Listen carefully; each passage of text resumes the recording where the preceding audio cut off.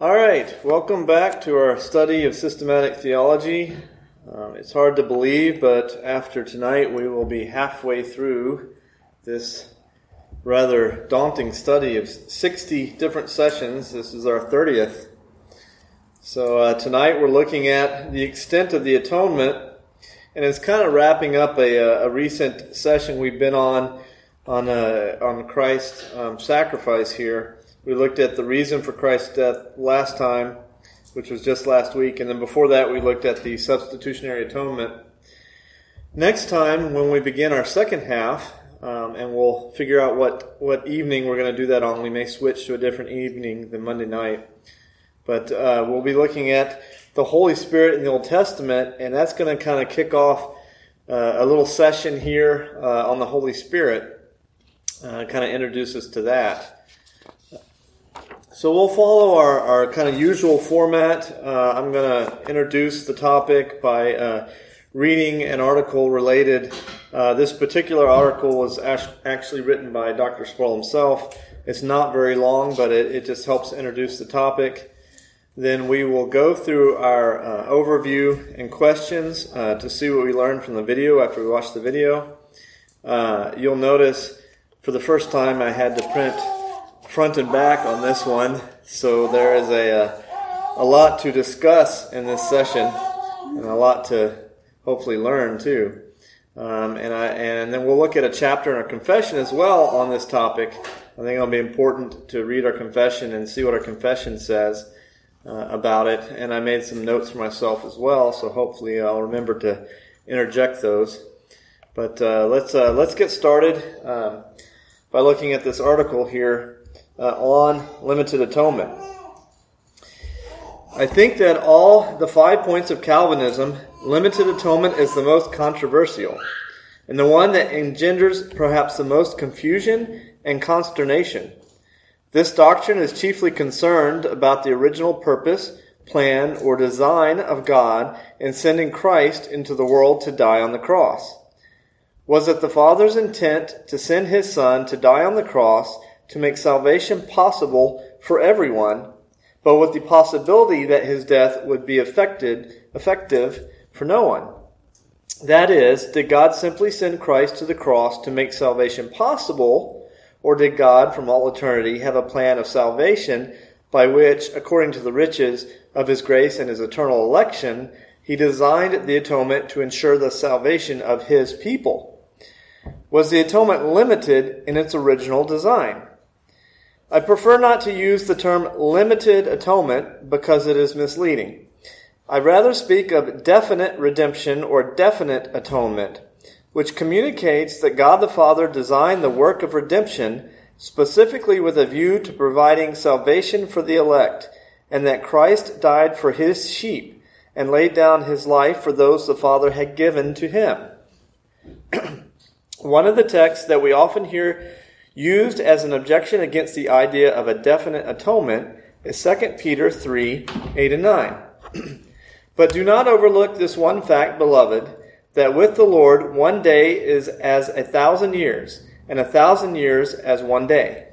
The Lord is not slow to fulfill His promise, as some count slowness, but is patient toward you, not wishing that any should perish, but that all should reach repentance. The immediate antecedent of the word any in this passage is the word us. And I think it's perfectly clear that Peter is saying that God is not willing that any of us should perish, but that all of us should come to salvation. He's not speaking of all mankind indiscriminately. The us is a reference to the believing people to whom Peter is speaking. I don't think we want to believe in a God who sends Christ to die on the cross and then crosses His fingers, hoping that someone will take advantage of that atoning death. Our view of God is different. Our view is that the redemption of specific sinners was an eternal plan of God, and this plan and design was perfectly conceived and perfectly executed so that the will of God to save His people is accomplished by the atoning work of Christ. This does not mean that a limit is placed on the value or the merit of the atonement of Jesus Christ. It's traditional to say that the atoning work of Christ is sufficient for all. That is, its meritorious value is sufficient to cover the sins of all people. And certainly, anyone who puts his or her trust in Jesus Christ will receive the full measure of the benefits of that atonement. It is also important to understand that the gospel is to be preached universally. This is another controversial point, because on the one hand, the gospel is offered universally to all who are within earshot of the preaching of it. But it's not universally offered in the sense that it's offered to anyone without any conditions. It's offered to anyone who believes. It's offered to anyone who repents. Obviously, the merit of the atonement of Christ is given to all who believe and to all who repent of their sins. So that's kind of an introduction, and we're going to get into, okay, who is it that believes and repents of their sins? Let's go ahead and let's pause, and we'll watch our video and listen to what Dr. Sproul has to say on the subject, and we'll come back and go through our overview and discussions. All right, well, we have just watched our video on the extent of the atonement. I think it was very, very helpful. I mean, I think this whole series is helpful, but some of them are just particularly helpful to me. I think this one was one of those. Let's go through our sheet here. Let's look at our overview and our questions. And like I said, we'll read a little bit from our confession and have some good discussion, I hope. So, the extent of the atonement, introduction. The extent of Christ's atonement is the most controversial issue in any discussion of Christ's work as our Savior. Here we discuss the subject of limited atonement, also known as definite atonement, in addressing the question, for whom did Christ die? Overview. Perhaps the most controversial issue surrounding the atonement is its extent. The Christmas Calvinist, quote-unquote, is someone who has no L, meaning they do not believe in limited atonement. This comes from the tulip acrostic that was developed in Holland in response to the Remonstrants, a group of semi-Pelagian theologians. The L stands for limited atonement. And I went ahead and listed out the rest of the tulip in case you aren't already familiar with it. T is total depravity, U is unconditional election, L, limited atonement, I, irresistible grace, P, perseverance of the saints. Many believe 4 points, sorry for the typo, many believe 4 points but reject the L. They may call themselves Calminians. That's kind of a play on words between Calvinists and Arminians. As that's usually how we boil down many of our arguments about the doctrines of grace. So you have the Calvinists and the Arminians. What is not meant by the idea of limited atonement? The biblical idea of limited atonement is not best summarized by these two words. This problem is inevitable when reducing a complicated doctrine to 2 words. This discussion is not about the value of Christ's sacrifice, for the value of the atonement was infinite, once and for all. Some pastors say limited atonement means Christ's atonement was sufficient for all, but efficient for some.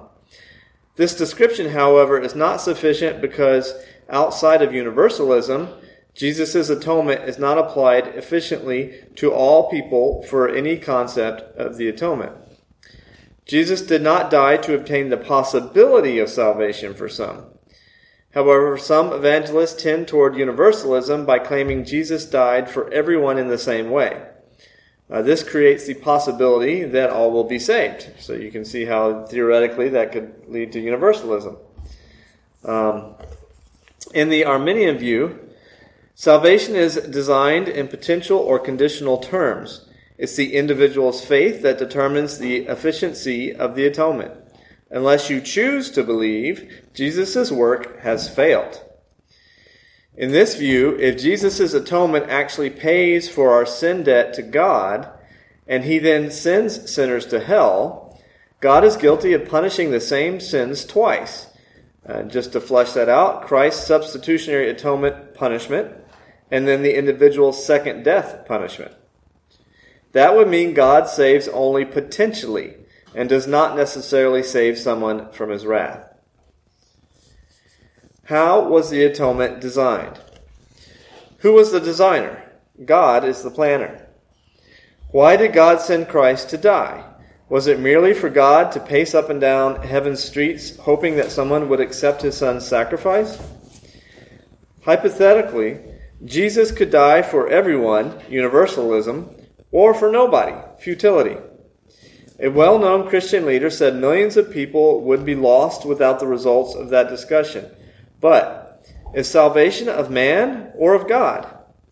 Jesus said, "I lay down my life for my sheep." This does not sound like potential salvation. In one sense, the offer of the gospel is not universal, for the promises of the gospel are only offered to the believing, repentant sinner. God enables such a response, thus enabling us to meet his conditions. And so it is accurate to say that the gospel is offered only to those who respond in faith. If the gospel offer isn't universal, can the atonement of Christ be universal? Every person for whom Christ died is saved. Jesus died only for the elect. What about passages that say Jesus died for the world? These passages have been misrepresented by those from the semi-Pelagian perspective to mean Jesus died for every single person in a potential way. But they refer only to the racial reality of the atonement, that Jesus died for Jews and non-Jews. Jesus died for Gentiles.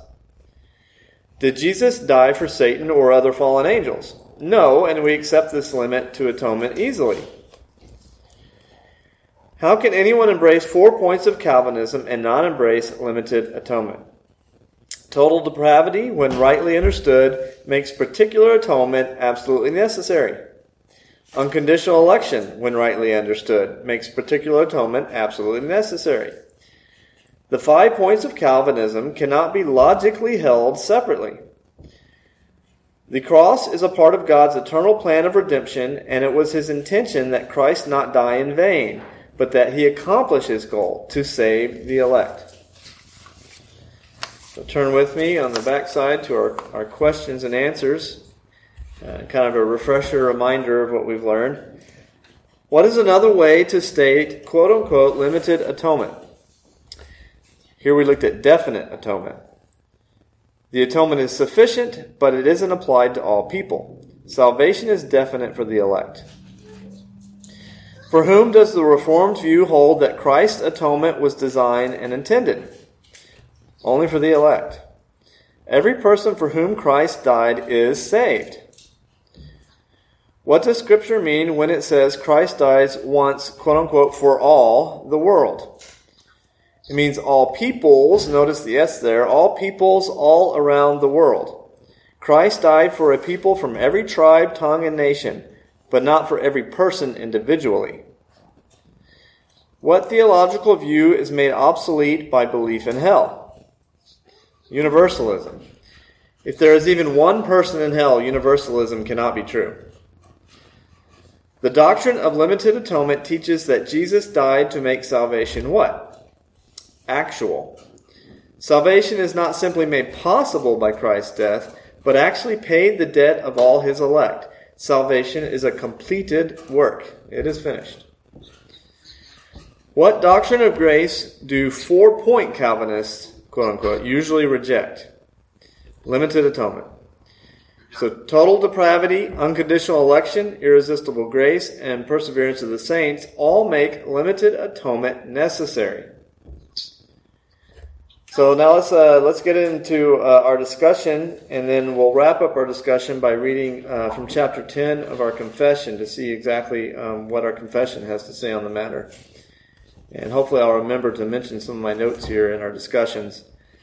So first question, how is universal atonement different from the doctrine of universalism, and how is it similar?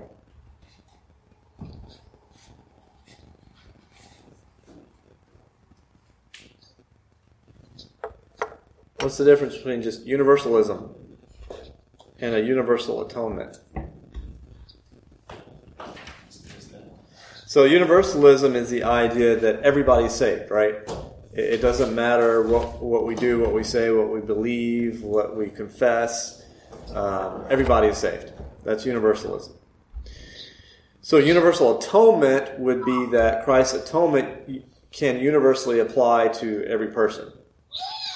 There's still a condition there, right? Whether they respond in faith and repentance, but that the atonement universally applies to every person if they profess.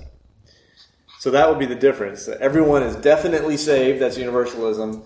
Versus everyone is potentially saved. That would be universal atonement. Okay, what problem does particular atonement, or limited atonement, if you prefer, solve, and what encouragement does it give?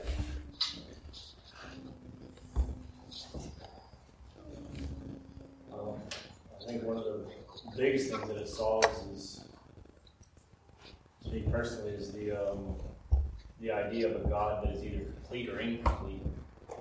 If there's, without definite atonement, limited atonement, particular atonement, you have a God that doesn't know the future, and he doesn't know the full plan of salvation. He only knows the start of it. Right. So one of the problems solved is the sovereignty of God, right? Exactly. Yeah, because if you don't have limited atonement or definite atonement, then you get into all these problems of, well, is God truly sovereign? Is God truly almighty? If there's only a potential salvation for some people, and it's up to them based on what they do, a works-based salvation, right? Then that takes away from the sovereignty of God. So it definitely solves that problem. How does it give us encouragement, though?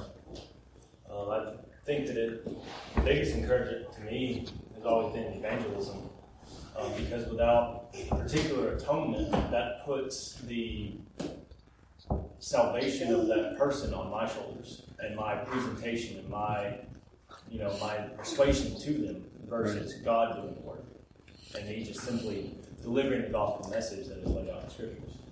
Right. Could you repeat what Josh said? So Josh is talking about the encouragement from it. It takes the burden off your shoulders in evangelism and witnessing, because it's not on you and how eloquent you are and how well you know your Scripture and how educated you are to bring someone to faith, right? Because it's not your work that's being done. It takes that burden off the shoulders of the evangelist, knowing that the power is in the Word of God. The power is not in my words or what I know. But that we're being faithful to proclaim the Word of God. Yes, and that's in my notes. I'm going to talk about the opposite extreme of hyper-Calvinism, so I wanted to get into that in our discussions. But yeah, we'll get to that for sure. So what are some of the objections to limited atonement? We talked about it being such a controversial issue. So why do people object? I think one of the biggest ones that I've come across is that it almost gives people cause to say that God is mean in a way. The whole argument of why would God create someone just to go to hell? Mm. So I think it some people say that it causes or paints God in a very menacing light, rather than a fatherly figure that cares. So would you say more often than not it's usually an emotional objection? Yeah. I've also come across people that that have the concern of, well, if it's limited atonement, then how do I know that I'm one of the ones that God chose? Right. Then you get into assurance of salvation, right? It's a whole different subject to discuss, right? Whole different class. Kyle, yes. I personally thought this was the best presentation, one of the best presentations of limited atonement that I've heard. Oh, good. Yeah, Misty actually made that same comment before we called you. So what are some problems of believing some points of Calvinism without embracing particular or limited atonement? Why is that a problem? Why can't I say I'm a 4-point Calvinist? Or why shouldn't I? I mean, I can't say it, but why shouldn't you say it? Didn't he say that if you don't believe in the L, you also don't believe in the U? You don't believe in the T necessarily, or the others, correct? Right. So let's just take an example. Let's look at the T. Okay, let's say I don't believe in limited atonement, but I believe in total depravity. Well, then how do you explain that man is going to have it within himself, being totally depraved, to choose God, to decide for himself through his own sinful will, totally depraved, sinful will, to choose righteousness? That isn't. You don't have a right understanding of total depravity if you think that's possible. So the two are intertwined together. It has to be a work of God, not a work of man, if man is totally depraved. And just to understand total depravity, not to get off subject too much, it doesn't mean that everything we do is wicked, everything we do is evil. It just means that sin has infected every single part of us.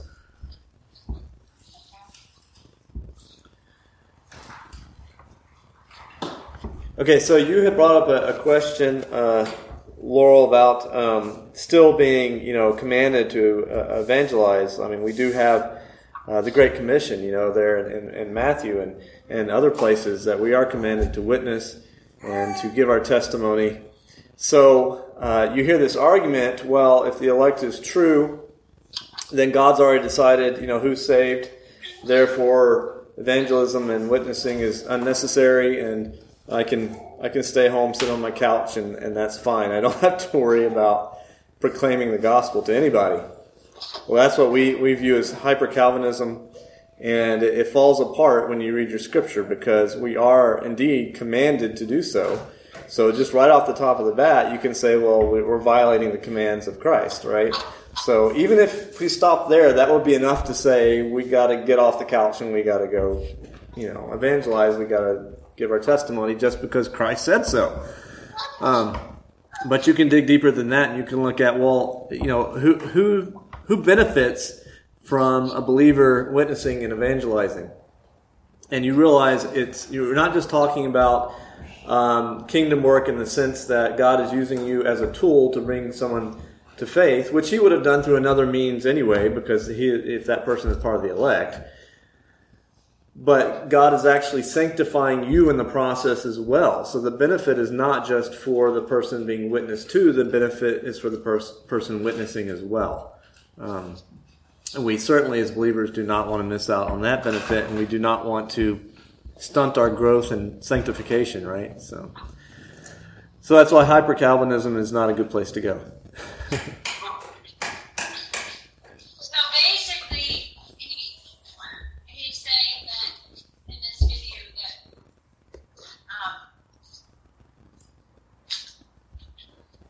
God wants everybody to be saved. Correct? Well, okay, there we get into a whole other discussion between God's will and the two types of wills that God has, whether it's his declarative will, but that's a whole another discussion. There's the will, and that what he wills will come to pass, right? And then there's a will, and I'm gonna butcher this, but there's a will in what what we would desire and what we do can be different. Does that make sense? Right, and you put a condition on it if you must believe. Right. So, we know from Scripture, from what we were told, that no one's going to be saved that doesn't repent and believe. Right? There's no exception clause to say, well, except for this group of people, it doesn't matter if they repent or believe. But this all comes down to, is it a work of God or is it a work of man, right? If we're totally depraved, will we repent and believe without the work of the Holy Spirit working within us in our lives to repent and believe? Are we called by the Holy Spirit to repent and believe, or do we make a decision on our own to do so? And that's really what this comes down to, right? So is this decision theology, or is this the sovereignty of God? Well, and decision theology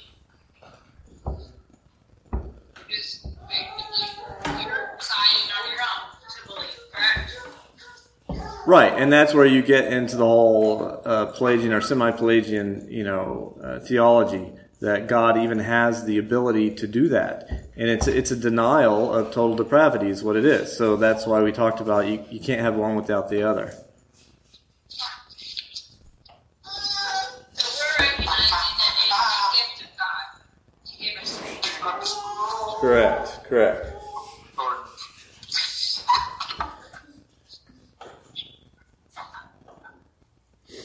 All right, let's see. I was checking my notes to see if I skipped anything I wanted to mention. I just mentioned a couple of things here. That God doesn't need our help. So that's another way to look at it too. So that's the problem with potential salvation, right? It's like suggesting that God wants you to be saved, but He needs your help. He needs you to meet Him halfway. So that takes away from the sovereignty of God. And I already mentioned talking about why, even as a Calvinist, we would still continue to evangelize and witness. That you have to remember, we're commanded, but B, it's for our own sanctification, and it's for our good and His glory to do so. And I think Sproul did a pretty good job talking about the difference between the sufficiency and the application of Christ's atonement. So there's no confusion there, right? Understanding the difference between those two. That yes, while Christ's atonement was sufficient for anyone that's ever lived, that is true, but it doesn't apply to anyone that's ever lived. All right, so let's go ahead now. Let's turn to, we're going to look at chapter 10 of our confession. Again, for those of you who aren't already familiar with our confession, this isn't Scripture, but this is a summary of what we believe Scripture teaches. It's very helpful for us to, put it together in this way so that it's easy for us to help understand what we as a local body and as a universal church outside these walls, if we're in agreement on our theology, what we believe, especially when we're asked questions, right? And this gets into the biggest topics of theology and of God and man.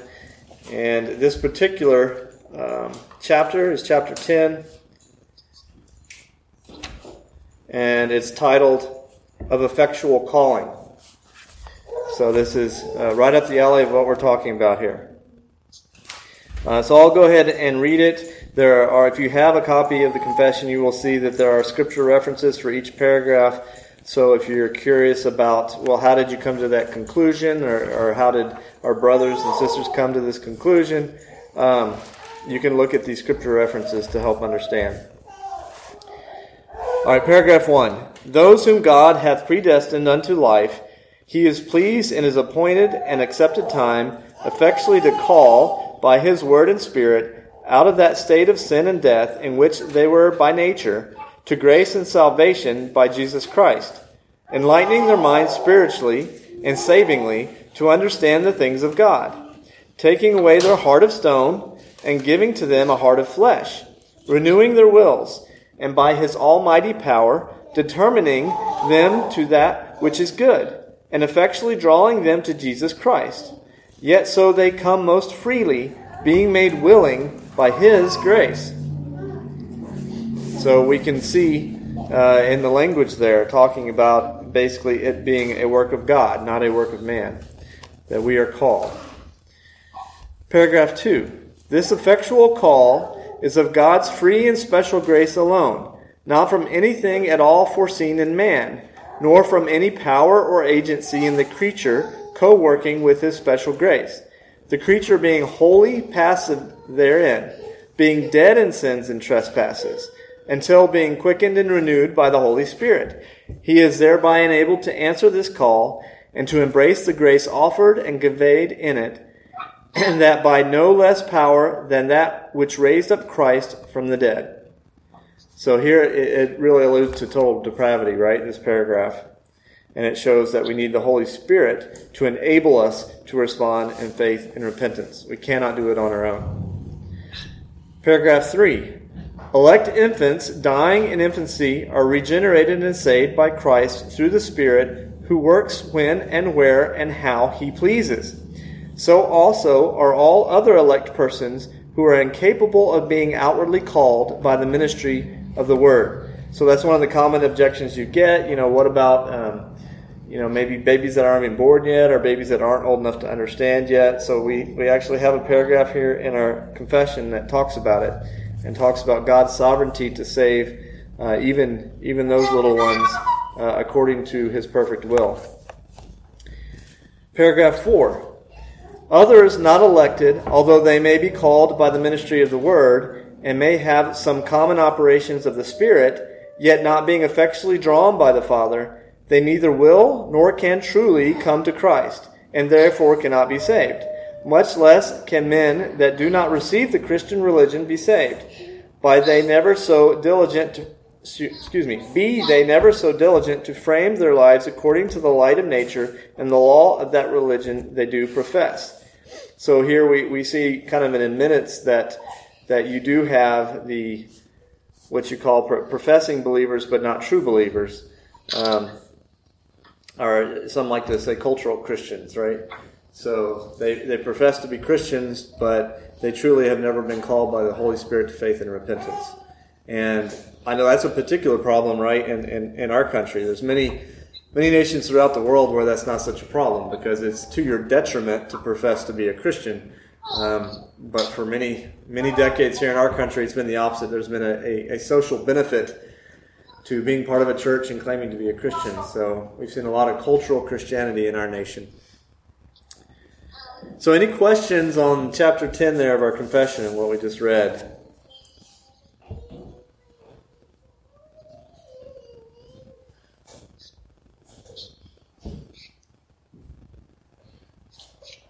All right, well, just overall, do we have any thoughts, concerns, questions you want to discuss? I know this, like we said, it's a controversial topic. It's one that's often objected to by many and difficult to understand or accept by many. But I think if we break it down like we looked at today, and you can further do research into it, I encourage you to do so, you'll see that biblically it doesn't stack up otherwise. There's just really no other interpretation that satisfies all of Scripture, the whole counsel of God. You can certainly cherry pick verses and come up with all sorts of different theologies, but I think the doctrine of election really comes down to the whole counsel of God.